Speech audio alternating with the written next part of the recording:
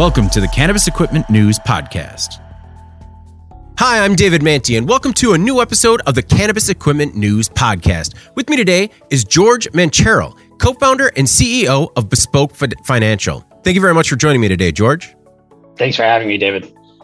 Before we get started, please make sure to like, share, and subscribe to the podcast. You could also help us out a lot by leaving the podcast a positive review on whatever platform you use. Finally, if you want to email the podcast, you can reach me at david@cannabisequipmentnews.com. George, I always like to start by getting to know a little bit about the person.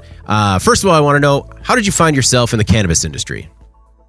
Yeah, I guess to explain that, I'd have to talk about my background before Bespoke. I'd say I came from a very traditional finance background. I worked at investment banks, asset management funds, always focused on credit and lending. And so, I moved from New York to LA in 2013. Back then, it was only medicinal sales. When 2018 came around and adult use sales were legalized, I just saw this as a very compelling opportunity, quite honestly. I believe in the product. I believe in the end of its prohibition. I think from a societal standpoint, those are two massive improvements versus the old policy. But also, looking at the lay of the land, I knew lending, it was non-existent in the space. It's still not available to a scale that's, tapping a broad section of the market. And so it seemed like a natural fit. And, it just happened to be that at that time, I was ready to challenge myself a little bit more career-wise. So, it was a mix of a bunch of different factors, I'd say. Do you have a personal connection to the plant? And also, how did you get into the lending game? Yeah. So, with the plant itself, I really only started using cannabis when I was 25. It just wasn't something that was in my repertoire before then. I found that I respond very well to it. So, I am of the mindset that I don't think this is a plant or a product that's for everyone, but I do think a significantly larger section of society could benefit in some way, shape, or form from cannabis being more broadly available and cannabis-derived products being more broadly available. So, I would say that would be my relationship to the plant outside of work right now. In terms of lending, it initially started because of my career, in finance after the financial crisis in 08, 09, banks retreated from financing a lot of industries that they were active in before. And into that vacuum, institutional capital stepped in. And, that was part of the focus that I had at Guggenheim, which is managing structured credit investments and portfolios. And so, it was very educational from the standpoint that cannabis has a lot of parallels. There's no bank lending to speak of. There's very little debt financing that's available. And so it really is an opportunity to, one, participate in the growth of an industry right at its nascent stage, but also introduce a very valuable and necessary tool for the industry to continue growing. What was the founding of Bespoke like? Busy, but it's interesting. I, coming from a traditional finance background, I had always, looked at it from a credit fund and underwriting perspective. My two other co-founders, Ben and Pablo, who co-founded ProducePay, which is another fintech that provides financing to farmers and distributors of perishable produce, they were the ones that really opened my eyes to how technology could really help scale the business. And one thing that has proven out over the past couple of years, especially on Bespoke side, has been that, there is somewhat of an advantage to this industry being built from the ground up today, in the fact that you can leverage modern technological solutions to make things more efficient and easy, especially given the regulatory landscape making everyone's life more difficult. And so at Bespoke, we've definitely leaned into technology just because, growing an industry is challenging enough. And there are a lot of advantages where we could leapfrog forward. And I think it behooves the industry to do that. What is fintech and how does Bespoke use it specifically to benefit the cannabis industry? Sure. So, fintechs are generally a broad umbrella. There are a variety of different companies. So you can think of consumer buy now, pay later, the Affirms and the Klarnas of the world. You can think about lending, even, the fintech 1.0 of the SoFis and the lending clubs, Kabbage, you name it. It's really just the making access to financial services and or capital just frictionless and easier and more broadly available through the use of technology, I'd say is like probably the most basic definition you could have. For us, we've used it as a way to really, achieve the same goals when it comes to the cannabis industry. It's, when you go apply for a loan, it can be onerous. You may have to pull materials, financial statements, all kinds of, assignments that you have just from an information gathering standpoint. What we've been able to do is really leverage technology to have a really seamless, frictionless application process, real-time decision-making, and, the ability for an operator of a dispensary, let's say, who isn't over-resourced or overstaffed, may not have a CFO, may not have a head of finance, for this individual who has to manage buying decisions, see what's going on in sales, sort of operate in an increasingly competitive environment, the last thing you want to do is add more homework onto their plate. And so our ability to leverage technology has really just allowed us to make our offering just that much more easily accessible. Okay. In your opinion, what is the current state of lending in the cannabis industry? I would say currently it's probably at a 2-year low. And I'd say, again, Bespoke was founded in 2018. And at that time, there were very, very few debt deals that were happening. Over the course of 2020 and over the course of 2021, you did see some improvement on the debt financing side. A lot of that was driven by these cannabis REITs that focus on commercial real estate lending. But you did see a few asset managers, institutional capital start to get comfortable with the idea of cannabis. But I think a lot of that was driven by, this search for returns and search for yield, where, back then, if you bought a 5-year treasury, you were probably getting 1 to 1.5% on an annual coupon basis. A cannabis company with all these macro tailwinds supporting it and this, great growth in front of it, offering significantly higher returns and yields in, mid-teens and above context, that's very compelling for an investor. And so you did see more capital come into the space. This past year, and the volatility that's hit every market has effectively repriced every risk asset lower. So, any safer credit investment has now increased the return that it offers to investors. And investors are not just return focused, they're also risk adjusted return focused. And so the challenge right now for cannabis, other than the fact that there's been no progress on the regulatory front, is the fact that there are, more exciting opportunities for capital to find itself to. And what it's effectively done is drain liquidity from the space. And it wasn't flush with liquidity to begin with. And so it's just made it that much harder for the average cannabis operator to get any sort of non-dilutive financing. What's it going to take to reverse that trend? I think in time, the industry itself, as much as there have been challenges in the mature markets, as much as there have been, issues slowing down, new states turning on, New York is a key example. A lot of eyes are watching that market. I do think over time, though, we are very long-term bullish on the industry, even in these challenging periods. Everyone's talking about how California and Colorado have basically seen their, statewide sales flatline or decrease. And you're seeing pricing come down on the wholesale level and, flowing its way down to the retail side.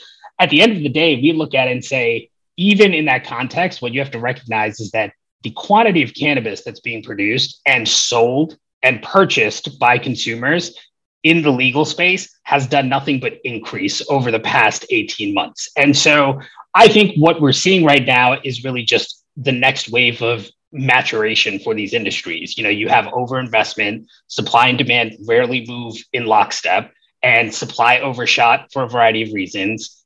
Ultimately, we do see healthy demand on a product level. That does mean that companies do have to focus on being efficient. They do have to be focused on just improving their own operations as much as possible. And at the end of the day, companies that survive will have a less competitive playing field, a significantly larger consumer base, and ultimately, I think, the success and benefits of being more efficient. When it comes to some of the companies that are going to succeed, are there any specific traits that you can identify that kind of set them apart from the others that might not make it? Yeah, Absolutely. I think, but part of it isn't all that special to cannabis, I would say. I think any entrepreneur or any business, really the one thing you can do is just learn from your experience, and your experience can be wins, and your experiences can be, errors, misjudgments, miscalculations, or the world just going upside down and you having to operate in a totally new framework.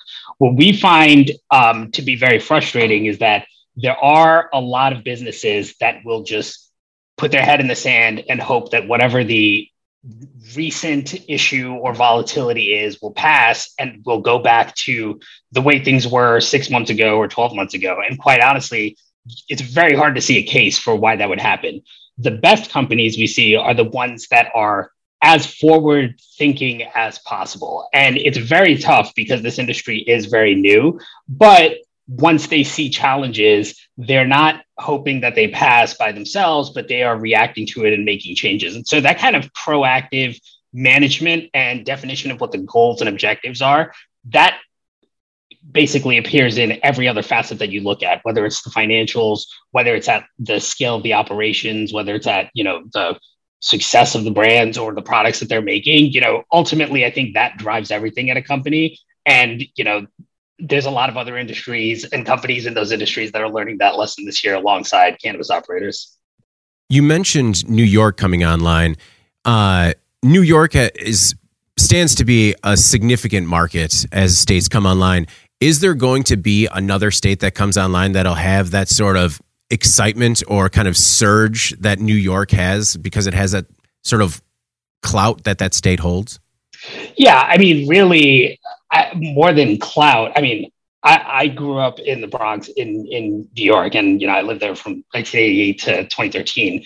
It's not so much clout as much as it is density. There's just a lot of people there stacked on top of each other, and it's a Democratic liberal leaning state, and the fact that it's taken this long, and the system is not up and running, and the state isn't up and running, it's kind of shocking. But it's purely from a headcount, consumer demand, and market size opportunity. It's going to be a juggernaut. Now, the caveat is, because of the fragmented nature of cannabis, it doesn't really mean a whole lot for other markets. It does on the margin. One interesting unintended consequence that a state like New York legalizing is that it can impact the overall supply of flower that's in the black market, right? So suddenly a huge market just turns off, or doesn't turn off, but they have a legal competitor that's taking business away from the black market, while that flower that was supposed to be sold in New York has to go somewhere now, right? And so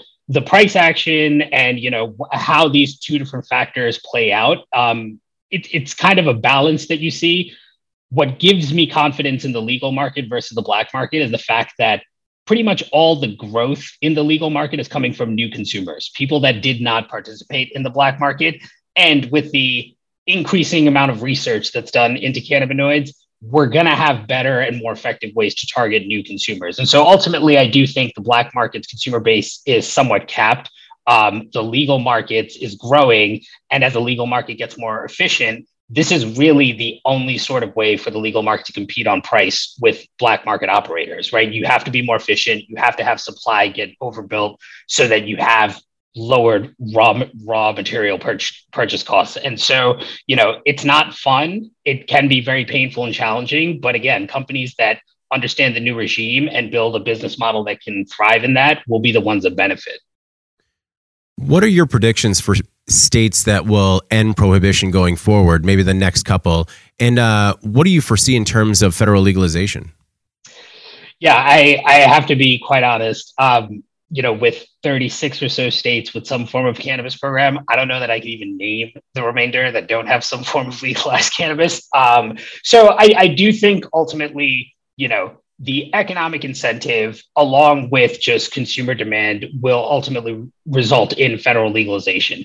We think it's likely going to take 2 more years before you see anything meaningful. We're not holding our breath for any sort of progress in this lame duck session that, even Cory Booker was talking about just yesterday, because it doesn't make a lot of sense. None of these legislative acts are in final form. There's a lot that needs to be determined even after they're passed. And so if you lose control of the Senate, if you lose control of the House, and you basically give the opposition the ability to define the market, you've basically handed them a tails they win, heads you lose sort of situation. So I think what basically happens is this gets tabled until the next presidential cycle, but purely from a need to track the market, need to collect taxes, need to ensure the industry survives, and from the fact that it's a good tentpole issue for Democrats to rally around, I think that's probably where you see the most momentum.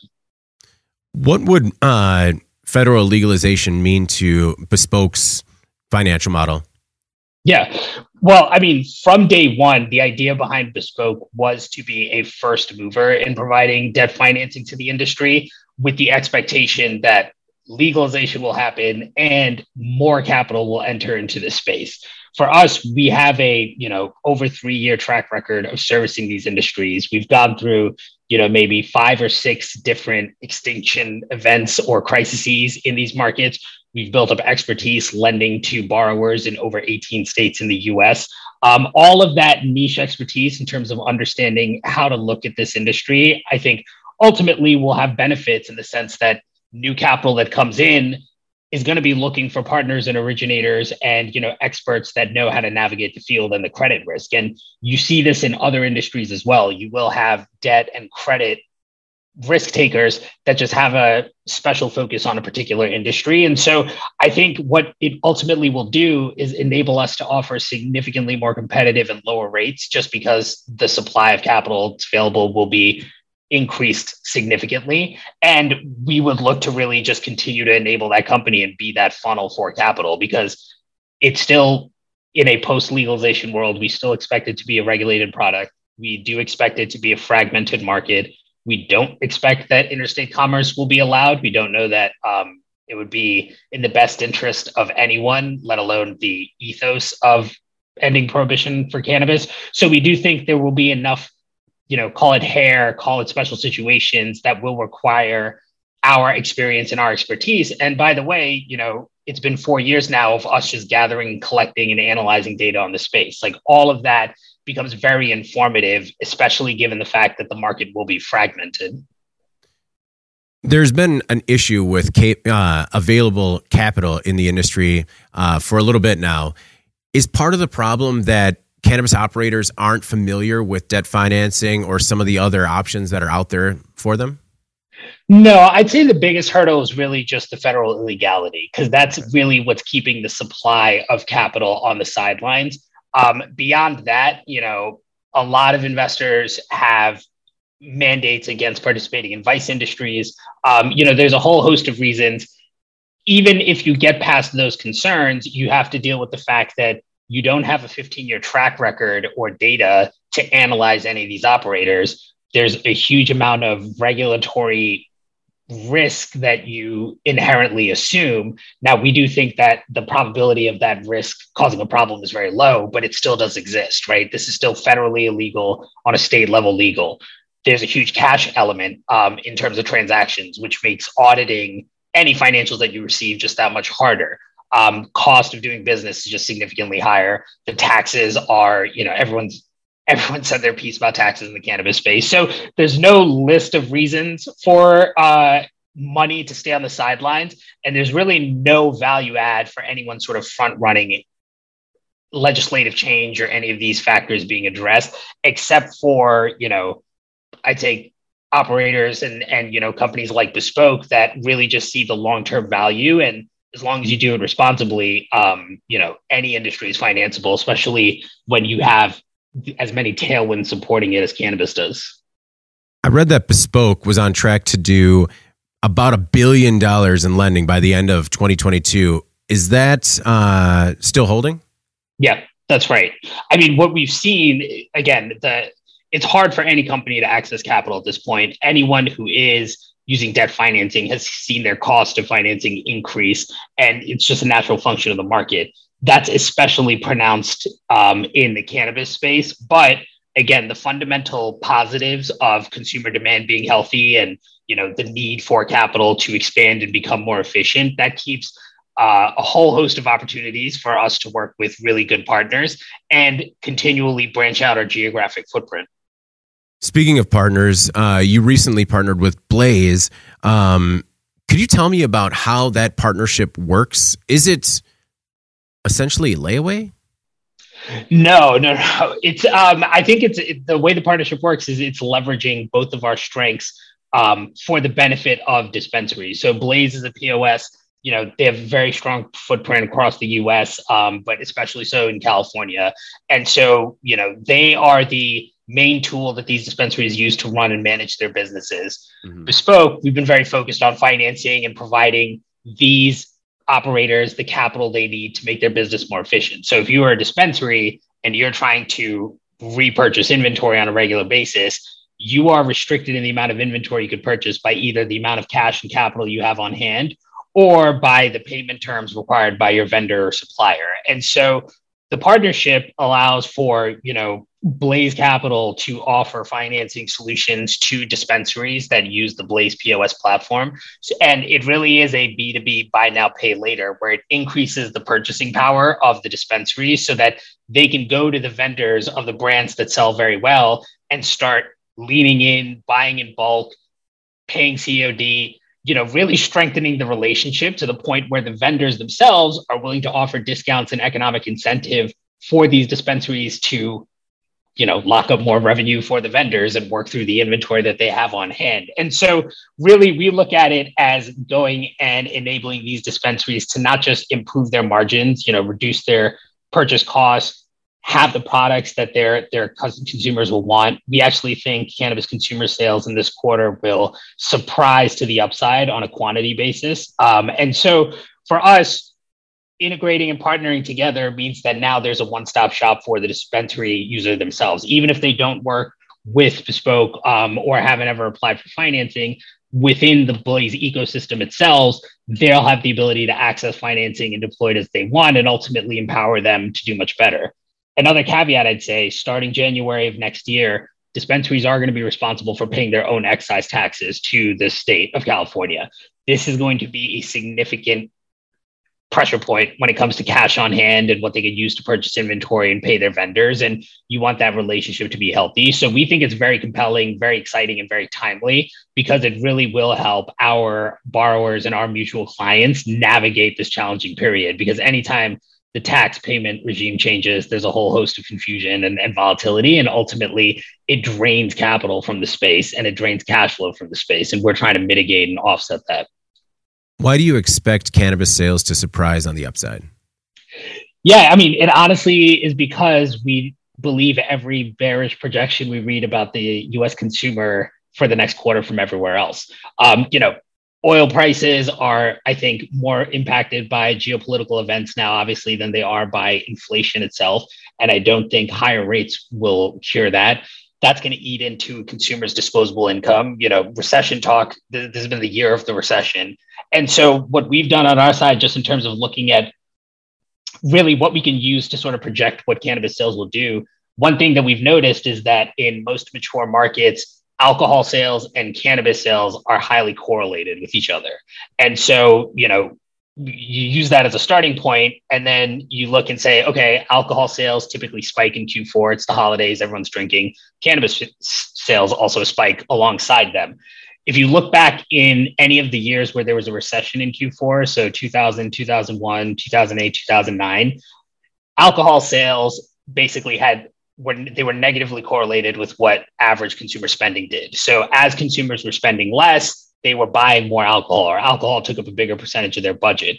And so we expect those same dynamics to play out in this quarter. And effectively, the consumer will have to cut back on vacations, cut back on trips, possibly cut back on gifts during the holidays. But an eighth of weed that's never been cheaper before in their stay is probably going to be at the bottom tier of what they're pulling back and scaling back on. Since you announced the partnership with Blaze, what has been the industry response? Yeah, so we've been running our beta since the announcement had come out.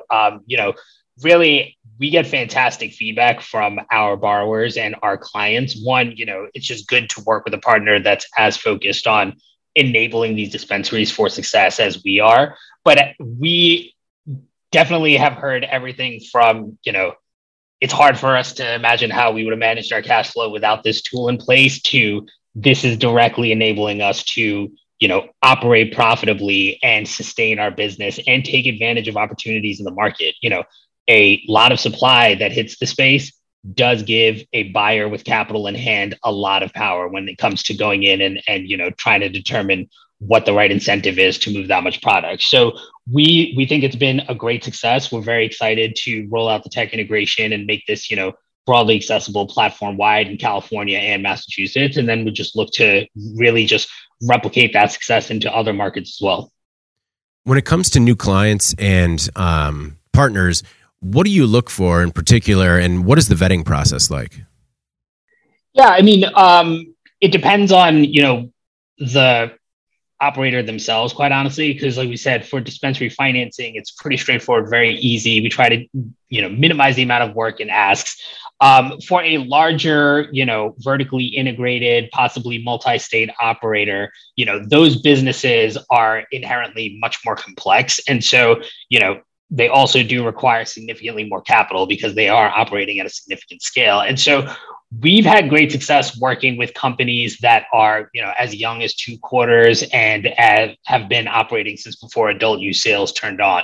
We are not, agnostic and, work with every different license type, from cultivation to manufacturing, distribution down to dispensaries, along with some ancillary non-plant touching cannabis brands in the market, and then ancillary service providers as well. So we really do have something that addresses every different type of operator that is in this space. And that's important because everyone who's even remotely involved in the space does not have access to debt financing anywhere else. And so, it ultimately depends on the complexity of the applicant themselves.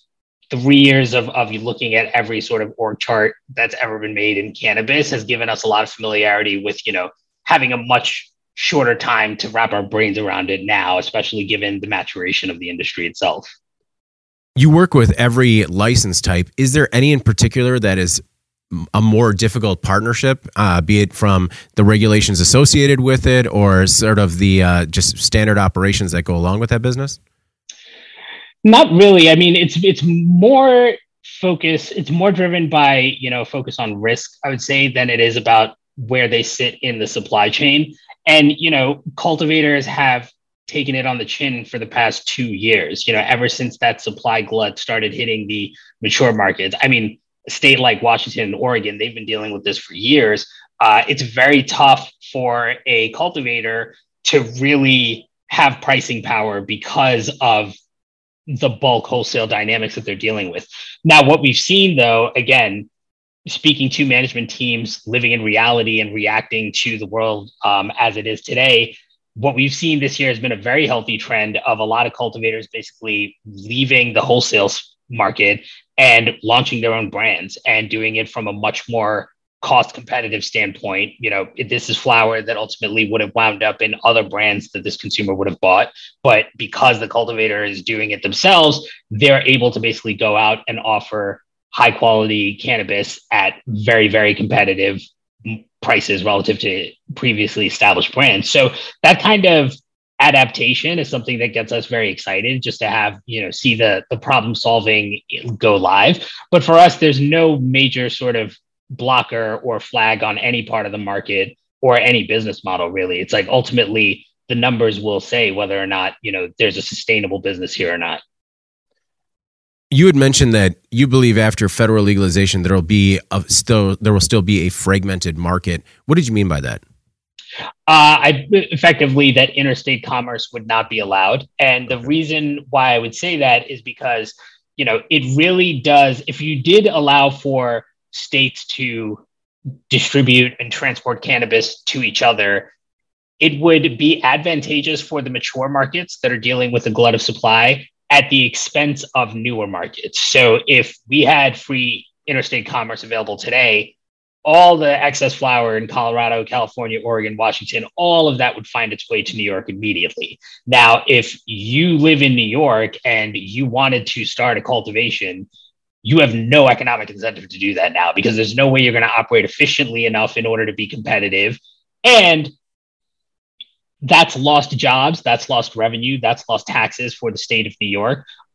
Ultimately, we also do think it benefits the larger MSOs more than it does, the small to mid-sized businesses. And that, I think, would be a real missed opportunity. The end of prohibition of cannabis, which has negatively impacted basically every neighborhood in America, the economic benefit of turning that back, I think, should be as broadly available to any sort of entrepreneur in the US. And I think keeping a more level playing field and keeping a in-state ecosystem is just the most effective way to do that. And so really, I don't think either of these reasons are what's going to stop politicians. I think ultimately it's going to be the lost tax revenue or, just setting exorbitantly high importation taxes and exportation taxes, that I think ultimately will keep this to be a very regional sort of business, at least for the next, call it 5-10 years. You have a history in lending that spans multiple industries before you came to cannabis. As cannabis has matured since you've entered it, what are some of the things that you've been impressed by? The industry has sort of gone out of its way to try and makes social equity a big part of the maturation of the industry. What are some of the things like that you have found different from other industries that you've worked in? Well, I would say one thing is I think everyone who left their non-cannabis career or job to come join the cannabis industry probably in some way, shape, or form experienced the same sort of odd look from friends and family, just, what are you doing? And I think that does filter out for a very creative and dynamic and interesting group of people. And look, there's no playbook for building an industry from the ground up. And there certainly isn't one when there's still a thriving, competitive black market that exists out there. And so, I think it's really just on a day-to-day, the adaptation, the survival, the creativity that you see coming into the space, just because cannabis has been legal in California for, coming on 4 years, you're still seeing new brands, new products, new SKUs, just really more stores opening and more consumers showing up. I think watching that growth and the realization of what I think was decades of hard work by a lot of individuals to keep the prospects of this alive and to ultimately fight and win for this, that I think from a big picture standpoint is probably the coolest thing that you don't see in any other industry, right? I think every other industry is more focused on there's already an existing infrastructure. Let's try to make this more efficient or strip it down or improve it on the margin versus this is just building from the ground up, which is a totally different situation. Are you still getting the odd looks from friends and family? Yes. What was that like in your personal circle when you decided to move into cannabis? It was, I think, it is what it is. I just wanted to do it. It just seemed like a very exciting challenge. And, the reason why I was looking for that next step in my life was just because I had tried the humdrum be a cog in a much larger sort of corporate machine, and it just wasn't fulfilling, right? And it was just time and place, and at the end of the day, you just have to do whatever feels good for you. And other people don't get it. Most people don't get things until it's hindsight, and so if you let that be a filter, you're probably not going to do anything fun or interesting. Now that you're in the industry, do you have any impulse to get out of it at any time, or do you think you're in it for the foreseeable future? Foreseeable future. They'll be dragging me out of here. Before we get out of here, and I really appreciate you taking the time, is there anything else that you want to make sure the Cannabis Equipment News audience knows about yourself or Bespoke Financial? Yeah, I would say that, again, it's a very challenging environment out there for every business of every size. With cannabis, even with the positives and the support that it has, it is a very tough environment. And so I would encourage anyone in the audience who is a licensed operator or is looking for financing to reach out to our team. You can go to our website, bespokefinancial.com. And we really do try to take, a consultative approach when we have these conversations. There's no obligations in terms of speaking with us or applying for any of our financing products. And we're happy to walk you through what your various options are.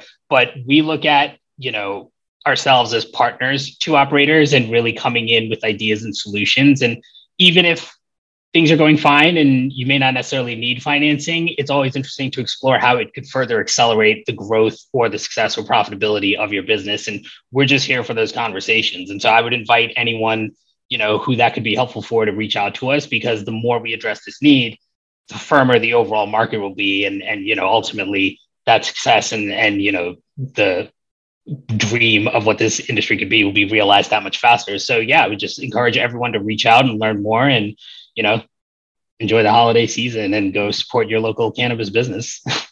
Is there, from that first touch point on the website to securing financing, is there like an average timeline people could expect in terms of that?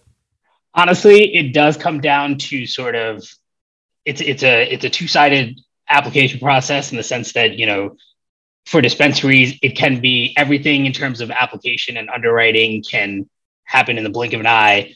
And then, actually getting someone to sign and chasing down the right person can take a week or 2 weeks. But really for us, if a applicant of any size shows up and they just have their financials and the materials that we need to review, or, they're a dispensary with the dispensary financing application, we can turn around very quickly these days. That hasn't been the bottleneck.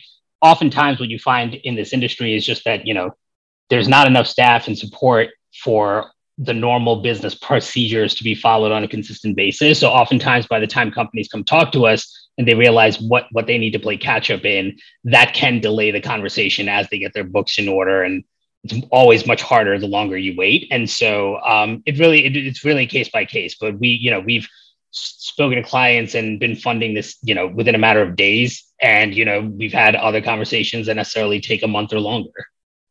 From your experience, is there anything that people can do to make sure their books are in order before coming to the table? Yeah, I mean, at this point, I would say there are a variety of third-party external bookkeeping, accounting companies that can really just do it correctly for you. And look, it's not just for financing, right? If you're an entrepreneur and you're running a business, you fundamentally need the insights that your financials tell you as to what's working and what's not working within your business. And so I think there's two very compelling reasons, and getting financing isn't the most important reason to do it. So really it's more just a question of, the sooner you start, the easier it will be. It's not fun, and, not every operator has to sit down and close their own books, but it's very, very important that it's done correctly, because nothing gives investors or lenders pause than hearing the story and the explanation for why everything's being restated and things were classified incorrectly. It's always much better to put your best foot forward and let your success show in the numbers, because that's where it would appear. And you can be sure that the investor and or lender would definitely recognize and respond to it in a way that a conversation would not relay. Well, George, thank you so much for taking the time today. It's really been, insightful to learn more about the financing side of the business, and I really appreciate you taking the time. Yeah, no, thanks for having me. Really appreciate it. All right. Well, before we get out of here, please make sure to like, share, and subscribe to the podcast. You could also help us out a lot by leaving the podcast a positive review on whatever platform you use. Finally, if you want to email the podcast, you can reach me at david@cannabisequipmentnews.com. All right. For George Manchero, co-founder and CEO of Bespoke Financial, I'm David Mantey. This is the Cannabis Equipment News Podcast, and we'll see you next week. Thank you for listening to the Cannabis Equipment News Podcast.